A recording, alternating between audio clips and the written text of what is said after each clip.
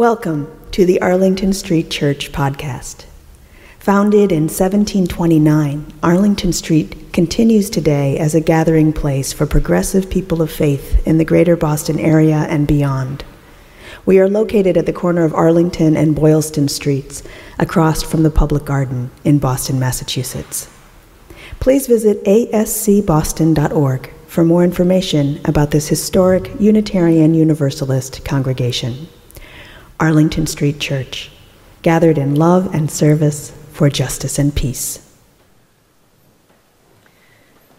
Microsoft founder Bill Gates said, "Be nice to nerds. Chances are you'll end up working for one."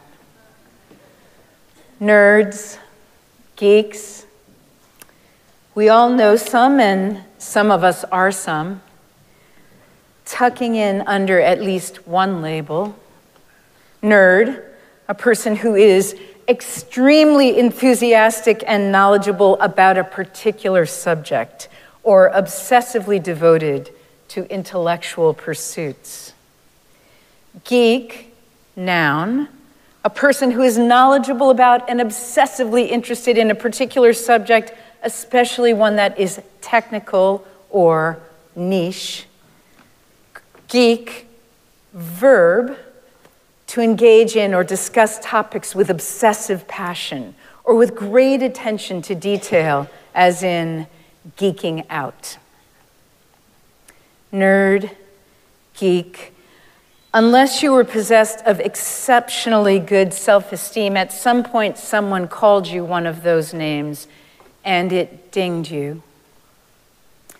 Beginning no later than middle school and extending at least through high school, the pressure to fit in, not to stick out, can be crushing. I remember in 10th grade walking behind two kids as they passed an open classroom door. One said, "All the nerds are in there." His friend responded, "Those are the smartest kids in the school, you moron." I remember it, and I remember the distinct feeling of something like danger. No one was supposed to stick out. Maybe because when our distant ancestors stuck out, they got eaten, and we haven't really evolved much. This morning, I'm going to make the case for evolving and invite you to join me in a reflection on the importance of sticking out, the importance of being, well, let's use the umbrella term weird. Weird, being of strange or extraordinary character, odd, fantastic, as in relating to witchcraft or the supernatural, magical. This is author and teacher James McCrae giving a shout out to weird. High school was hard, he writes, not so much the classes were easy. The hard part about high school was navigating the rules and expectations of an opinionated teenage micro-society and doing everything possible under any circumstances not to do or say anything that would constitute the unshakable label of being weird. So I did my best to look like everyone else, and everyone else did their best to look like me. We were all hiding with each other and from each other. It should have ended there, he says, after high school, when we've grown into well-adjusted adults. Shouldn't the crippling need for peer approval go away? It does not. Everyone, it seems, both young and old, is still afraid of looking weird. This broad insecurity misses a basic point. James McCrae concludes, it's okay to be weird. Weirdness is potential strength waiting to be harnessed. Throughout history, the best and brightest have been those willing to stand out and risk being perceived as weird. When I allow you to be you, and you allow me to be me, without judgment or criticism of each other, we are free to harness and grow the strength of our respective differences. Everybody is weird, and therefore, nobody is. Irish playwright Oscar Wilde said, "Be yourself. Everyone else is already taken." Do you know about Weird Al? Yeah, so I really don't. I live under a rock, but I found him in People magazine, my sole source of information on popular culture. Al Yankovic's father, Nick, and then of course I had to research him, right? So Al Yankovic's father, Nick, who earned 2 Purple Hearts for his service as a medic during World War II, believed that the key to success was doing for a living whatever makes you happy. This is the philosophy with which Nick and his wife Mary raised their only child, Al. Al began kindergarten in Linwood, California, then skipped 2nd grade. Obviously, he didn't stand a chance. My classmates seemed to think I was some kind of rocket scientist, he says, so I was labeled a nerd early on. At his high school graduation, he was the valedictorian. Al went on to marry Suzanne and raise a daughter, Nina. They live in Los Angeles. He is known by friends to be polite, shy, and introverted, even among family. He is a church-going Christian. His religious upbringing is reflected in his abstinence from profanity, alcohol, and drugs. He is a vegetarian. And he is a wildly successful American musician whose niche is creating hilarious parodies of songs by his contemporaries. He performs them on accordion, on which he also plays polka. Yes, we are talking nerd. And yes, I am quoting to you from People magazine, which says, after 4 decades in the entertainment business, if there's one thing that Weird Al Yankovic wants to know and knows for sure, it's that weird is the way to go. His signature instrument is thanks to a door-to-door salesman who appeared on the day before Al's 7th birthday. The salesman offered my parents a choice of either guitar or accordion lessons, he says, and they made the life-altering decision that I should take accordion lessons, because of course, who wouldn't want to play the accordion at your social gathering? We're trying to reclaim the word weird, he says. Historically, it's been sort of a derogatory thing, like, don't be weird. Oh, that person's weird. But, like it's bad to be different? No. That's what you aspire to. You want to be different, he says. You want to stand out from the crowd. What's the point of doing the same thing everybody else is doing? Come on, be weird. Al Yankovic is the epitome of one of my favorite maxims. If you cannot fix it, feature it. And he makes a very compelling case for not fixing weird at all. The beloved accordion-playing musician and comedian who first rose to fame in the 1980s with hits like Eat It, a parody of Michael Jackson's Beat It, and Like a Surgeon, inspired by Madonna's Like a Virgin, has won 5 Grammys and sold more than 12 million albums. Author Alexandra Robbins did some compelling research into weird kids. She was inspired to this subject after meeting students all over the country who felt that there was something wrong with them because they weren't in the popular crowd. The popular crowd. In her book, The Geeks Shall Inherit the Earth, she writes, "Slip with me a few tiers down below the in crowd. Below the cliques with people who say, as one popular girl told me, I'm not friends with losers. Into the world of students who are overlooked or disparaged. Descend to the plane where beneath the gridded, rigid hallways of robotic social hierarchy runs a parallel labyrinth, humming with a current of new ideas, alternative philosophies, and refreshing points of view. Here is where you'll find the people who are brave enough to be true to themselves, where you'll encounter the interesting and innovative minds that eventually will drive the engines of creativity and progress. Immerse yourself in these forgotten corridors to meet the denizens known as the cafeteria fringe." Alexandra Robbins concludes, if there wasn't spot for you at the cool table in the cafeteria, fear not. Her takeaways: 1, being excluded in middle school or high school does not mean there's anything wrong with you. And 2, popularity does not make you happy. It gets better, and the world needs you. This all falls under what she calls, I love this, quirk theory. Quirk theory posits that the interests and passions and idiosyncrasies that gets kids teased, or worse, in school are the very same qualities or skills that people are going to admire, respect, and value about you in adulthood. Quirks that turn you into cool, interesting adults.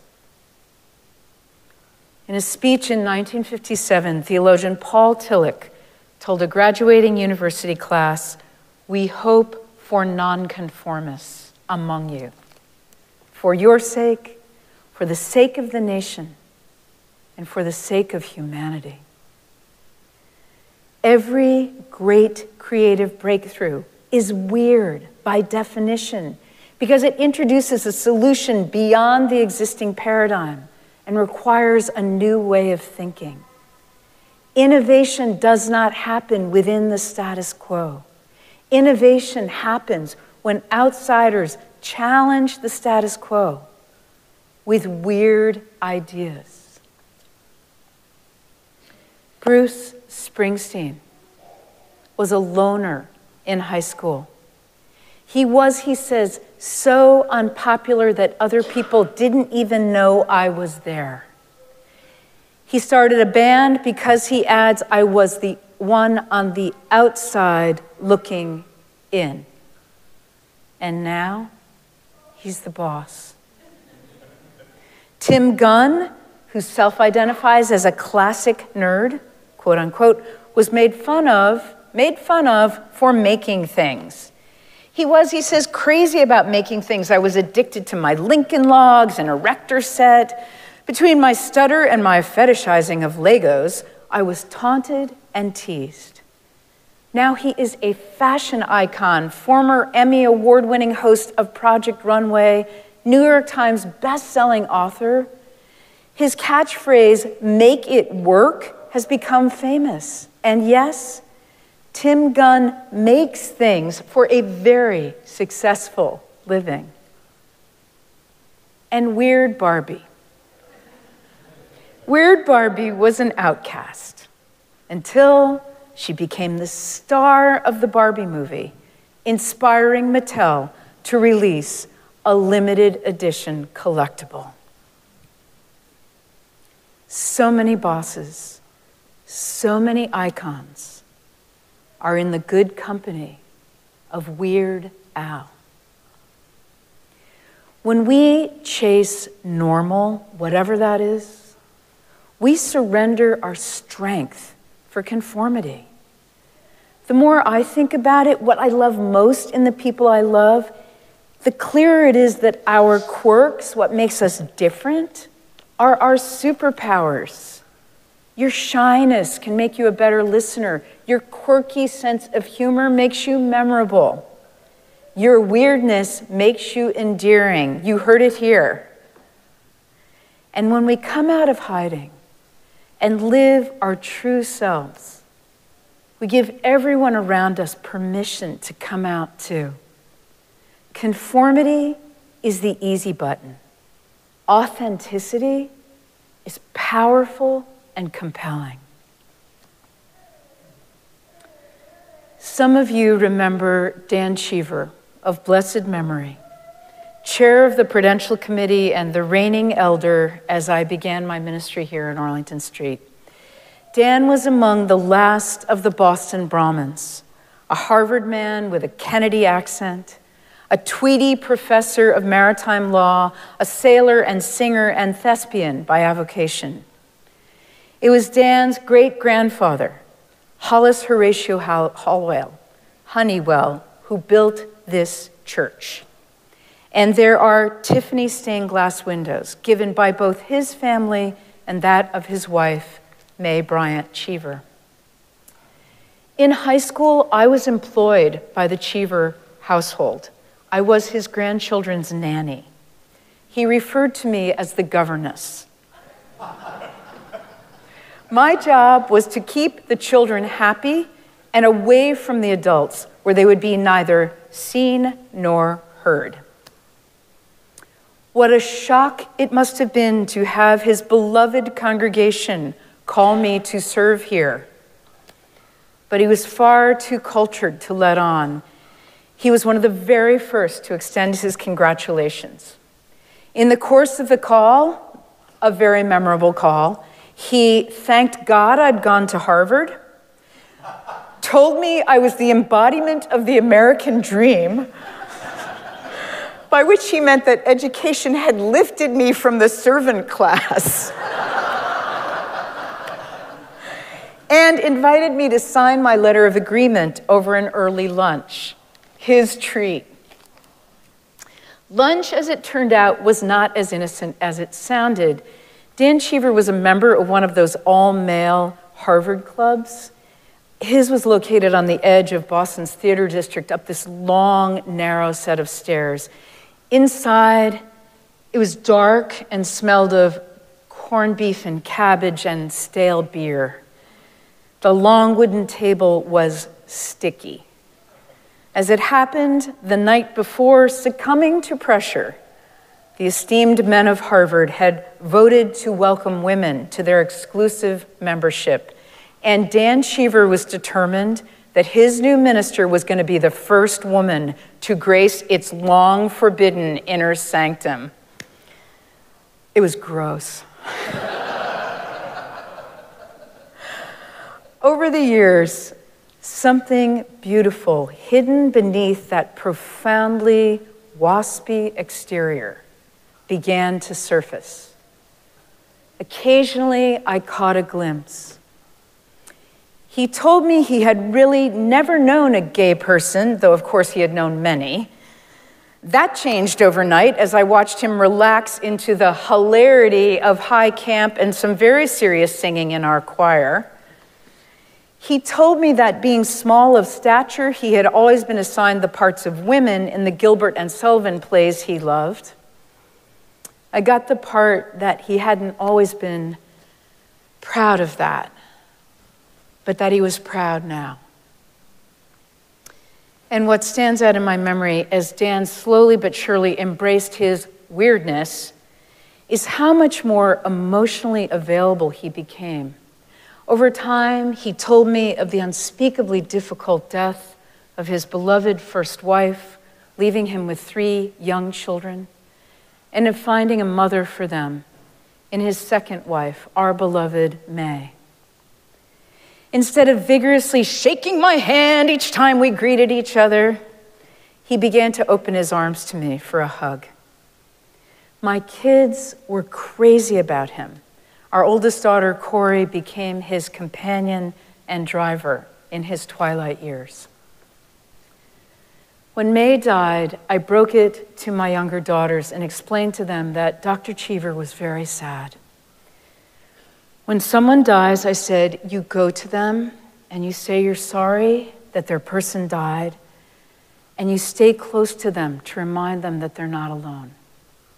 The following Sunday, when we got to church, Jamie and Jesse ran off to find him, and I was close enough behind to hear them say in chorus, "We're sorry Mae died. We're sorry you're sad." And then Jesse, the youngest, silently took his hand and did not let go. She sat with him through the entire service, holding his hand, and he held her hand. And at Boston Pride, our choir was going to sing in the Saturday morning service. Who knew Dan would love Pride? He was giddy, and he was determined to fit in a whole new way, on his own terms. Dr. Daniel S. Cheever came to church that morning dressed as usual in a suit, with the addition of Mae's long pearls dangling artfully over his tie. Yes, Dan wore pearls. Beloved spiritual companions, let's celebrate the cafeteria fringe and subscribe to quirk theory. Stick out. Be nonconformist. Be yourself. Your weirdness is your superpower. Be proud. Amen.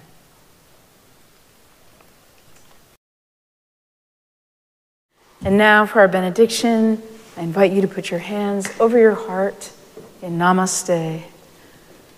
I bow to the divine in you. When I allow you to be you, and you allow me to be me, without judgment or criticism of each other, we are free to harness and grow the strength of our respective differences. Your weirdness is your superpower. Be proud. Let us keep this faith, beloveds, and pass it on. The service begins when the service ends. Bless your hearts. I love you. Amen.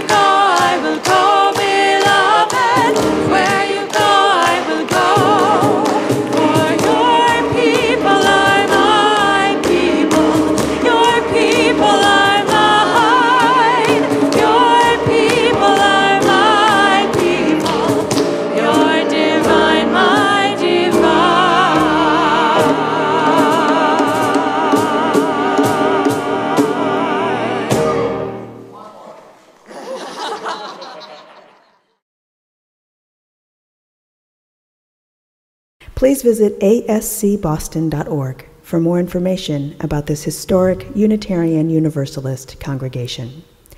Arlington Street Church, gathered in love and service for justice and peace.